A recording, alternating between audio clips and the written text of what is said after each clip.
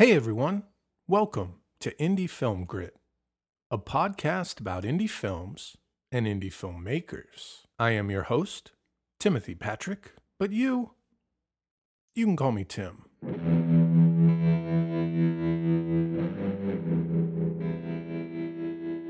In this episode, I have a great conversation with Tammy Stronach. She played the childlike empress in The Neverending Story. Tammy is an actress, a dancer, and she produces family entertainment content at the Paper Canoe Company. We talk about her journey, and Tammy shares some of her experiences making The Neverending Story. Let's get into it.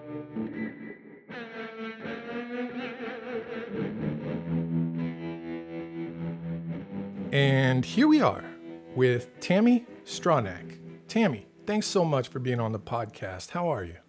I'm great. Thanks so much for having me. How are you? Oh, I'm great. I'm so happy to have you on the podcast to talk with you about all the things you've done over your career. But to be honest, the part of me that never grew up is I'm excited beyond belief. I was right of that age. You know, The Neverending Story was a huge part of my childhood, and obviously it has since become a huge part of popular culture. So I'd like to start off the conversation there, talking about your role as the childlike empress in Neverending Story.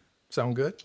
Yeah, of course. Yeah. What were you thinking about for the Neverending Story? Oh, so much. But well, first off, acting wise, this was your first gig? I mean, yes and no. It was my first professional gig, but I was one of those kids that was putting on shows, from the minute I came out of the womb and kind of would force all the adults to sit down and perform skits and force my class to see me do the rendition of The Dying Swan. And I mean, Nice. and I was always in plays and in dance concerts. So yes and no. And I think, in some ways, when I did the film, I didn't really understand the scope of the project. It just seemed like another awesome, cool project I was doing. That's great. It's kind of, as a kid, I loved being in imaginary worlds, and I was always in some way or other finding ways to get into those. And so obviously this took that to a much grander scale, but it was an extension of how I like to spend my time. Wow, that's great. And you were what, 10, 11 years old, something like that? Yeah.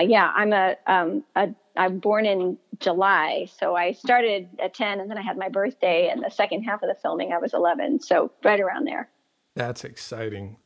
I was a little younger. I think I was around 8, 7 or 8, but you never know. How old is the childlike empress, you know? Well, she's thousands of years old. Right. That's why she's not the child empress, right? Exactly. Yeah, I don't know if I picked up on that as a kid, but such an epic role. Yeah, I was so lucky as a little girl to land being a part of a story like that and to play a character like that. And I think in the same way that you're saying that you see different facets of it as an adult, I too, as an adult, kind of see how rare such a sort of unique role is for a little girl to play. And I really feel lucky that I had the opportunity to be that kind of character. Yeah, I mean, we're talking 1984, I believe, and your character is one of the strongest characters in the film. She's smart. She knows what's going on. She's very well spoken. It's funny because I started thinking about Stranger Things and the girl on Stranger Things, and Yeah. putting those together. And do you see that correlation? I do. It's so funny. I was at a Comic-Con where I interviewed Millie Bobby Brown, Oh, and wow. I love Stranger Things. I think it's an amazing show, and I think you're right. I think that those kinds of slightly otherworldly characters, where a little girl has a kind of sort of really strong leadership role is not necessarily that featured in most films. And it's kind of an unusual storyline. And I think it's really fun for everyone to kind of see a slightly different kind of hero. Mm-hmm. And the sort of strength inside of a little girl. It's just a cool combination. Very cool. Yeah. Very powerful. So do you remember the auditioning process? How did you get the gig? Were you going to auditions regularly? No, I was invited to the audition by the casting agent who happened to drop by my acting class because she was friends with my acting teacher. And I was around the right age, and they were casting in San Francisco. And she said, "How would you like to come by and audition for this?" And I was in a traveling theater company that we went around different Bay Area schools and did shows. And I was in Winnie the Pooh at the time, and my role was Piglet. Nice. And I was like, sure, I'll come down and audition. And it was right after a school show that I had. So I showed up with like pig grease, like pink makeup all over my face. And I kind of tried to smear it off. And then I got a call back from her, and she was like, Wolfgang really liked you, and we'd like to see you for another audition, but let's not do it in pig makeup this time. So I was like, okay. She's like, how about, you wear a nice dress, kind of help them see the character. So we kind of decided to try to be a little bit more professional and show up as requested. And then there was a third audition in Germany. So that one was pretty nerve-wracking because we flew all the way to Munich. Oh, and wow. I knew that it was between me and one other girl. And it was sort of like, a big, long flight to then not get it. So there was a little bit of pressure on that third audition for sure. Mm-hmm. Yeah, and did you find out before you flew home? Because that could be devastating flight home. My recollection is I'm 10, but like, I don't think we flew home. I think that there was like a week of pause, and then we just signed the contract and went right into filming. Wow. It was like, yeah. Mm-hmm. Yeah, because most of it was filmed in Germany. Is that right? Certainly all my sections were. There were some that were filmed in Canada, but definitely, yeah, my scenes were all at the Bavarian Studios in Munich. Wow. Now, you mentioned Wolfgang. That's the director, Wolfgang Petersen. Very well-known director. He did Das Boot, Enemy Mine, Outbreak. Do you remember your experience where? Obviously you do, but what was that like, as a kid working with someone like that? I loved it. I have to say that I really enjoyed having him as a director because he was, he treated me as a kid like much more like you would like an adult. He had a very, he didn't dumb things down. He didn't talk to me in that voice that adults put on for kids. Mm-hmm. Right. Which I hated that. I hated it when adults did that. Yeah. He really just was like, this is what's happening. This is what I need from you. And it was so refreshing as a little kid to have an adult treat me like I was, a kind of professional, smart player in the game, as opposed to, something kind of small and unknowing. And so, in some ways, I think people don't want to be rough on kids, but I didn't see it that way at all. Like, I just loved how real he was with us kids. And I really appreciated the seriousness with which he talked to me as a kid. I loved it. Yeah. Well, this isn't a movie about kids playing t-ball or anything right. like that. This is, it probably fed your character and empowered you. Yeah, and he was really, really good at setting up the scene. He would really take time before the camera rolled, to just whisper into your ear, like, this is what's happening. This is the moment before, this is what you've been doing up until then. And he had a kind of intensity about him that, made it really easy to just believe it. I think a good director is so critical to any performance. Mm-hmm. And when you were, on set, how believable were the sets? I mean, this was before CG took over the world.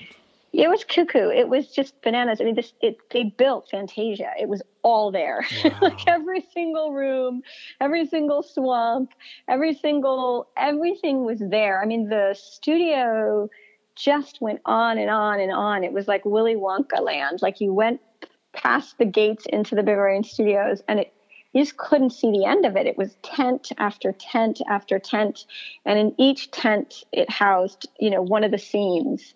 And it was just massive. You had to, drive around to get to the different locations. Wow.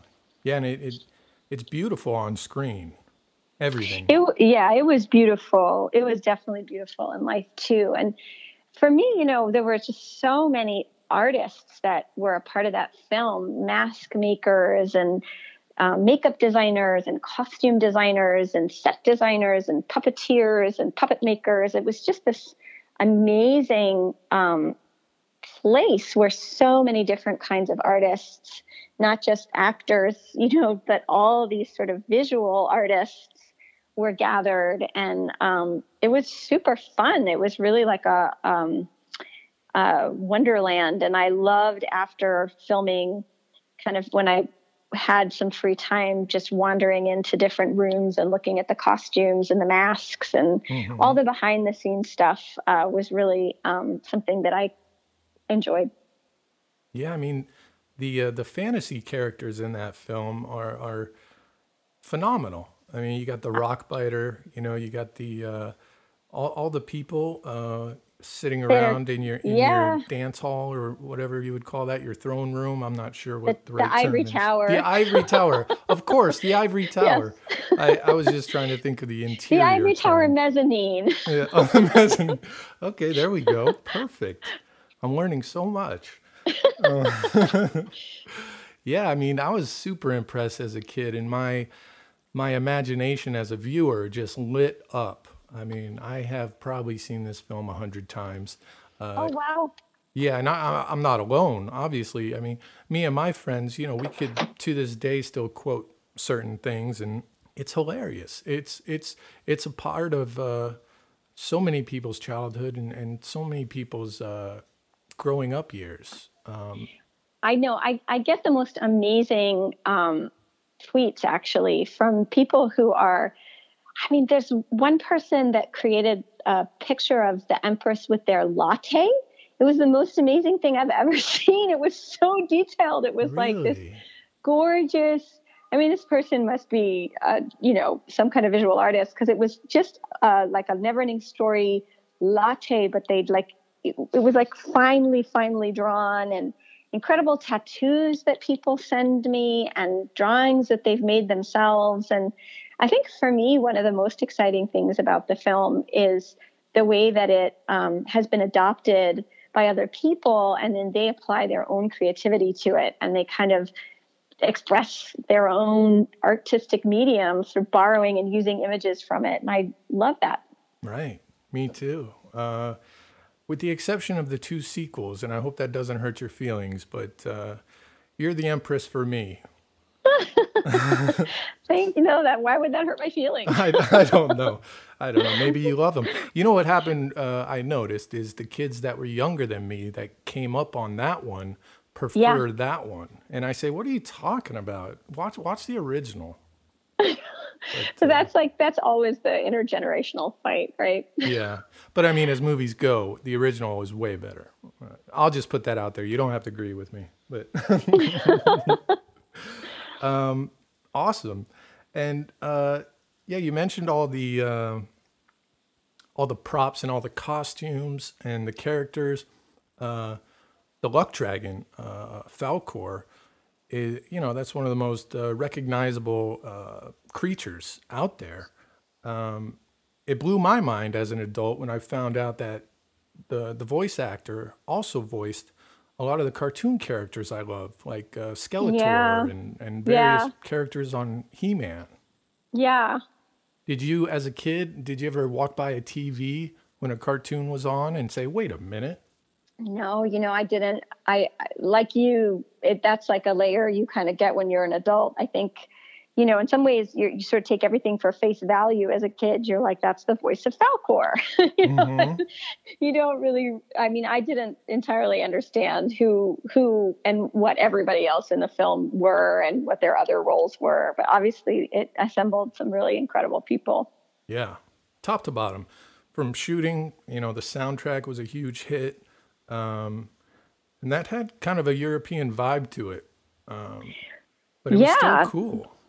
Yeah. Yeah. I mean, I think the film was really trying to be, a European breakthrough. It was the most expensive film ever produced in Germany at the time. Oh wow. It was a German author, Michael Ende, and it was really an effort to kind of ignite a film culture over there that could compete with Hollywood. I mean, in the end, Wolfgang ended up in Hollywood, so Yeah. I don't know that it entirely succeeded, but it was definitely, that was the real a real push over there to kind of um, bring this sort of very well-known German story into the world arena, and they succeeded in that for sure. Yeah, definitely.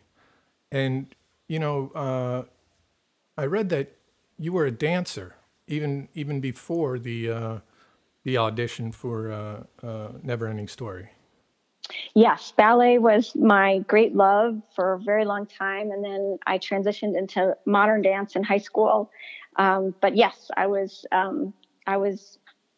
you know, dancing as much as I could, in addition to acting and singing.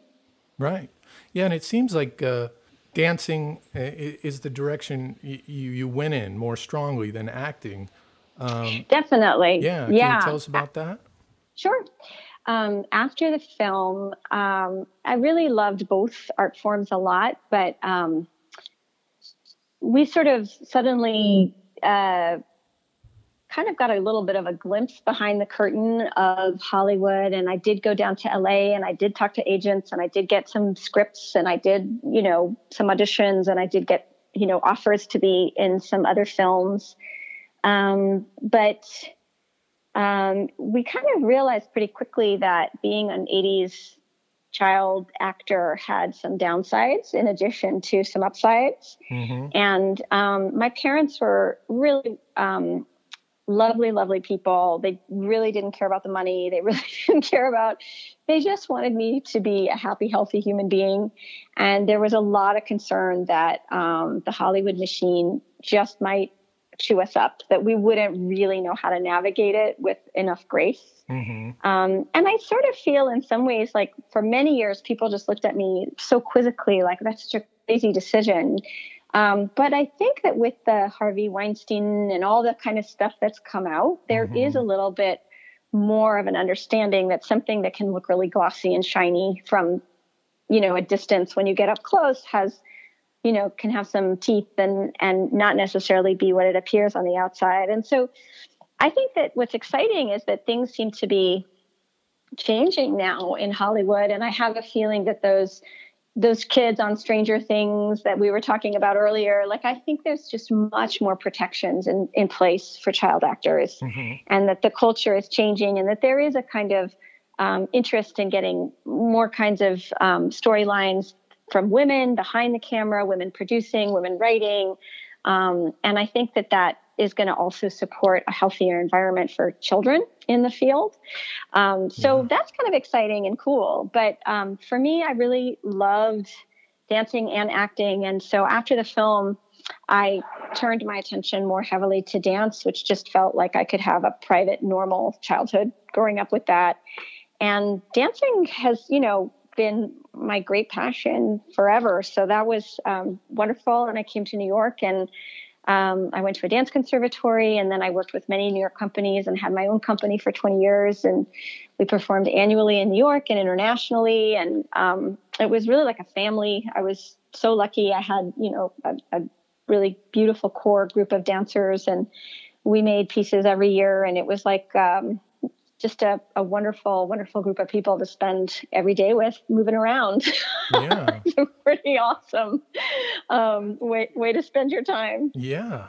And I imagine if you're dancing, not only dancing, but choreographing your own pieces and your own productions, you have a lot more creative control than you would as another child actor or another, actor struggling out there. So I could see someone's creativity develops at a different rate going that direction.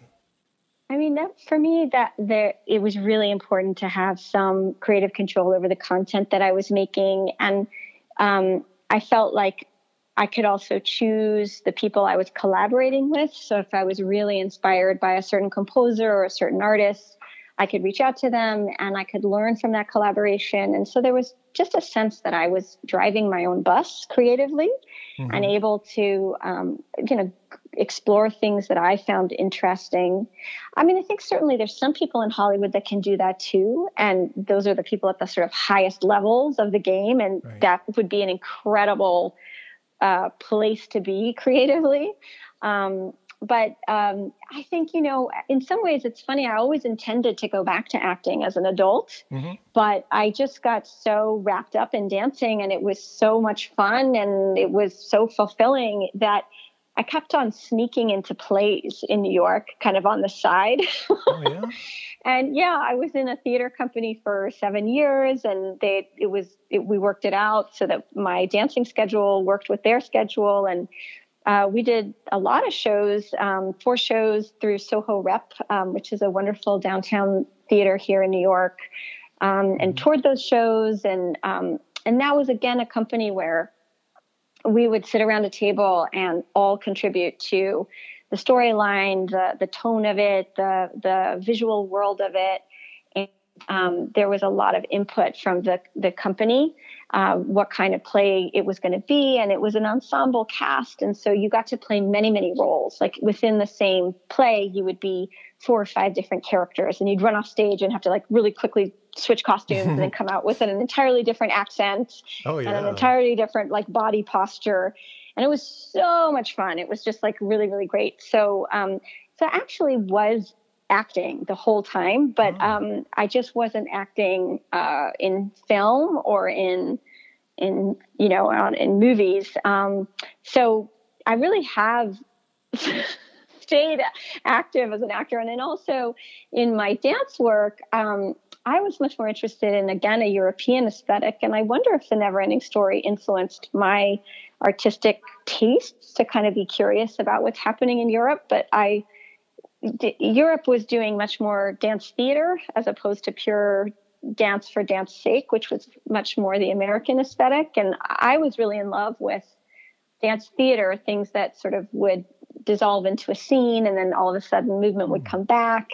And so there's a wonderful German choreographer called Pina Bausch, who was my absolute favorite choreographer. And she was always a huge source of inspiration. So the work that I did with my company always had narrative elements and little scenes inside of them. So for me, they were never so divided. I don't really feel like I left acting. I feel like I brought acting into my dance world, and I acted with this wonderful theater company, but I just did it on stage. Right. Yeah. That's interesting you say that, because I was going to ask, a lot of people compare stage acting to film acting. And I was going to ask, as a performer, what is the difference or similarities that you feel while dancing versus making a film?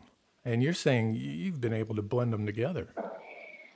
Yeah, I mean, I find it kind of funny. I feel like everyone's always trying to define things through dividing them apart. That's true. They put them in boxes. And I think, I understand that categorization helps to kind of form a definition, But I think the truth is things tend to be more related, and that after you've defined the thing for yourself, it's also useful to then soften the categories and find the things that are similar between them. Mm-hmm. And really the thing, performing is about being 100% present, not being somewhere else thinking about, whatever bills you haven't paid, but being 100% present in the world that you're in, and having the kind of focus to fully imagine that you're in that place and time. And that's the same in a dance and in a play and in a film.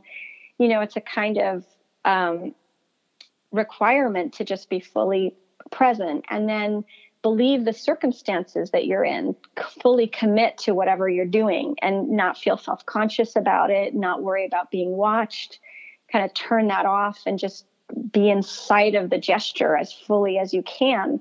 So for me, it's funny, like I just don't feel like they're so different. Mm-hmm. They kind of require the same ability to suspend your imagination and be present within the thing you're doing and emotionally available to the thing you're doing.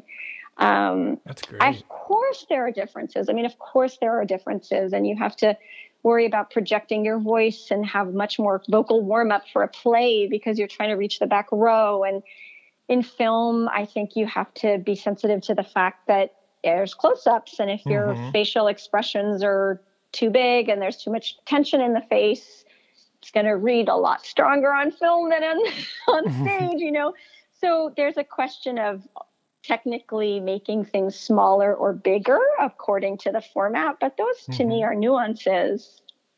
Yeah, and even within a film, you dial it up or dial it down depending on the length of the shot, Yeah, absolutely. Very cool. And you blend everything together, and it all seems to be coming full circle when I read about what you're up to these days. You're using all the tools, all the knowledge, all the experience, and you're creating content, family-friendly content. It's true. It's really funny. It's finally come full circle. I think now, after having a kid kind of makes you relive your own childhood in a way, and all the things that you were interested in a kid just become they start to burn again. You're like, oh yeah, I love that. And just spending time with my daughter and reading books to her and watching videos with her and listening to, sound recordings with her. I really wanted to be part of the conversation of like what kind of stories we tell our kids. And it just felt really appropriate to shift gears and apply everything that I'd been doing to create family content again. And I started in a family-friendly film, and it just all sort of felt like, oh yeah, like this makes sense. Yeah. And so, well, there's it's great also because your kid can watch your content. It's so great. And we talk about what we're making around the dinner table, and she's got all these incredible ideas. We can test things out. I can see her, face kind of thumbs her face, like be like, no way, or I'm really into this. And I just think that, in some ways, I think it's really easy to forget how critical stories are to children's development. And I really feel very, very passionate about the fact that stuff we stuff into our kids' brains at this really early age is really, really pivotal in creating a foundation for what they imagine is possible, and also just how they view, what's possible in terms of stories define what's right and wrong for us. Stories Definitely. give us a sense of courage to fight for the things we believe in. And I think it's like the first place where kids test out their emotional muscle. And I can see my daughter, dealing we read stuff about bullying, and then she's in school and she has to make decisions, and she references stories to kind of help her make good choices about how to not participate in that, and how to it's hard being a kid. I mean, it's like Lord of the Flies out there, how do you preserve your sense of values inside these really complicated social circles? And how do you not make fun of the person everyone wants to make fun of? And, how do you do all that? And I feel like we've really used stories in our house as the as the place where we can test out all those things. And it works. It works really, really well. It's like a very useful and powerful tool. So, I want to be a part of that, because I think that, kids are the next generation, and they're the ones that are going to inherit all the problems and they're going to have to solve them. And I think that in some ways, the power of storytelling to assist in that is underrated. So anyway. I would agree. My true sense of good and evil came from the programming of the 1980s and the films for kids in the 1980s, because often in the 80s, there was the clear bad guy and the clear good guy. And a lot of the cartoons at that time were even mandated to end each episode with sort of a lesson learned. Yeah. So from an early age, you weigh things out. What would this character do? Who am I? Am I the good guy? Am I the bad guy? Absolutely. And I think, stories change over time. And we just did a CD based on the story of Jack and the Beanstalk, and it's a musical journey of that story. Mm-hmm. And I think, it's a 5,000-year-old story where if you really strip it down, I told the story to my daughter, and I'm like, so then he goes and he steals all the giant stuff and he kills him. She's like, what? Yeah. What kind of story is that? And I was like, And so in our version, we gave it a twist, and we decided to give the giant a daughter named Harmony rather than a wife. Mm. And Jack goes up the beanstalk, and when he meets Harmony, she's been living in this gilded cage, almost like a mobster's daughter or something. She's surrounded by all this stolen loot. She doesn't have any friends, so none of the stuff matters. And so we made Jack and her 16. It's like a little bit of a girl meets boy twist. And so they fall in love, and then rather than stealing the giant stuff, he steals the daughter's heart, and they run away together and make music. That's great. And, I should point out the name of your company is the Paper Canoe Company. Yes. Yeah. So I was fascinated by the way you incorporated not only music into the story of the Jack and the Beanstalk, but sort of eras of music. Can you talk about that? Sure. Yeah. I mean, I think, I wanted to have the album touch on different musical eras that influenced me, basically all the music that I grew up listening to. And so my parents would have their Simon and Garfunkel records playing, and that was always in the house, and then obviously in the 80s, I was really into Tom Waits. Nice. And so we made the giant have this very Tom Waitsy sound, and we visited all these different sounds that were important to me and my husband and Jacob Silver, who produced the album with us. And it was sort of like a little time capsule that kind of visits all the sounds that were around us as we grew up. And I wanted my daughter and I wanted other kids to just taste these little tiny worlds so that it could, kind of open the door to this, a broader musical perspective. Mm-hmm. Yeah, there's a lot of layers going on here with that project. You got the musical evolution. You've got the story that's as old as time, really. Yeah. And you're approaching it to kids today. They're able to absorb it. It's fantastic. Thank you. It's been really fun, and basically, Paper Canoe Company is an excuse for, in my opinion, our motto is we want parents to feel like kids and kids to feel like adults. Mm-hmm. So it goes back to that thing of when I was a kid, I really didn't want to be talked down to. I really wanted to be treated as a smart, capable individual. And I wanted the storytelling that I was exposed to kind of assume that I was capable of keeping up, Yeah. And so we want the aesthetic values of what we're doing to be high, and we want to use really capable musicians who aren't necessarily family-friendly content musicians. They're like, amazing musicians, and this just happens to be for families. That's kind of how we are thinking about it, because we want the caliber of playing to be, excellent. And And then, for parents, I think so many times parents go to kids shows or see kids things. I think, there's a lot of exceptions, like Pixar. I'm like begging my daughter to see the latest Pixar movie, and I want to basically watch it without her. I can't, like, let's go. I've got to see it, Yeah, So, that's great. there's a lot of incredible content that's doing this. And we just want to join the people that are somehow able to create content that fascinates parents or, and there's also young adult novels that you start reading with your kid and you're like, I really can't wait to get to bedtime so I can find out what happens next. Yeah. So I don't know. I'm just really curious about that space where a story is good enough to occupy the mind of a 2-year-old to a 102-year-old. And it has layers that work for everybody. And I think sometimes when, again, we go back to that thing of dividing things up into boxes, I think you can make content just good for 6-year-olds and other content that's just good for adults. And that's perfectly great. I mean, there's space to do both. But I'm really curious about the interstitial space where you kind of dissolve those borders and find a way to kind of blend it all into one thing. Yeah. It'd be great if that philosophy trickled down into like grade school plays. Because there's not much going on for the adults. Those can be really painful. Yeah. Definitely. No, and I feel like the kids are capable of a lot more, actually.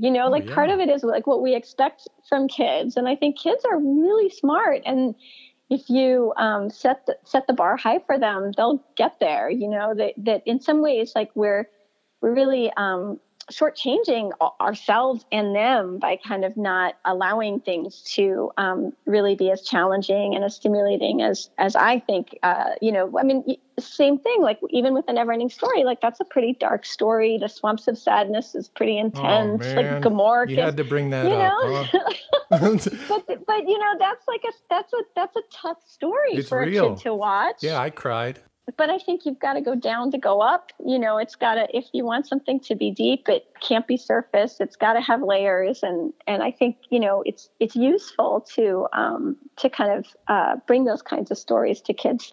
You're not limiting yourself either. You're using a lot of fun things, a lot of different aspects like they used in Neverending Story. You got the puppetry, you work with stop motion, the music, and yeah, so you also do an educational side to the Paper Canoe Company. I do. I've been a teacher for a really long time. I was a Lincoln Center trained teaching artist where I brought different lessons into schools around New York, and we focused on a work of art and how to open doors for kids to feel like that work of art is accessible to them. I think so often, people don't necessarily have the tools to figure out how to make work of art resonate for them. And it's not that they can't, but that in some ways it's also a little bit of an education process. It's like going to France. You need a couple of words so that you can say, bonjour, I'd like my croissant. You just need like a little tiny way in. And then once the door opens for you, you can really engage with it. And then I became a professor of dance at Marymount Manhattan College here in New York. And I was full-time, but now that I'm running Paper Canoe, I'm just doing part-time there. But teaching is just a really important part of my life. I really care about teaching and inspiring the next generation to be creative. And so with all of our Paper Canoe projects, I've created companion lesson plans. So you could just enjoy the shows on their own. You could just enjoy the album on their own. But if you wanted to, there is a whole series of lesson plans that ignite children's creativity and reference the work, but in that referencing, kind of make it applicable to them and the things that they care about and that they might want to build and make. So I'm really curious about how to grow that educational side of Paper Canoe's work, because I really do think that art has the capacity to empower people, and I'm interested in sort of all the different ways I might kind of agitate that into being. Well, it is a worthy cause, and I'm glad somebody like you is up for the challenge. And it's fun. I mean, it's fun. Like when you go into a classroom of kids and you come in with, all kinds of beads and feathers and baubles, and they make their own shakers, and they're asked to, make an orchestra with their bodies. They have to airplay all the instruments on the CD and make a dance. They just, kids kind of, they come alive. And I think so much of our education system, because things are so underfunded and because those classrooms are so overcrowded, it's just really about keeping everyone quiet enough that it doesn't disintegrate into chaos, which is so understandable. Yeah. But that doesn't necessarily spark the most creativity in the individuals there. And, we're going to need creative people for the future. Yeah. Fantastic. Well, we're getting close to the end here. I don't want to take up too much of your time, but, I'd be kicking myself if I didn't ask you about Moonchild. Yes. Okay. For once and for all, maybe we can get the truth. Bastian needed to save Fantasia by giving the Empress a new name. Yes. And he runs to the window, and you're screaming, you're crying, call my name, and he yells out into the rain. Now is it Moonchild? It's pizza. Pizza? What? Pizza? I'm just having fun. Oh. It's absolutely 100% Moonchild, but he has a little bit of he does it in 3 syllables. He says Moonchild. Yeah. So it looks like 3 syllables, but I was there when that film, where that scene was filmed, and Wolfgang asked Barrett if he wanted to come up with his own name. And he sat in the corner for about 10 minutes writing down a variety of different names. And he knew that in the book it was Moonchild. And there's also the reference in the script that he may have sort of given his mother's name, right? So that's where all the controversy comes from. But I think Wolfgang's goal was to obscure the name that he's shouting so that whatever name you want to give the Empress, you kind of hear in your own brain. And, that's the sort of breaking of the fourth wall that's constantly going on in the Neverending Story. And so can that moment not only get Bastian to release his belief and go to the window and just scream a name, but in that sort of chaotic moment, can the audience sort of impose whatever name they want to scream out in their brain? So I think he tried to make it scrambled like that. But in the end, Barrett came back to Wolfgang and said, I'm sticking with Moonchild, and that is what he screams.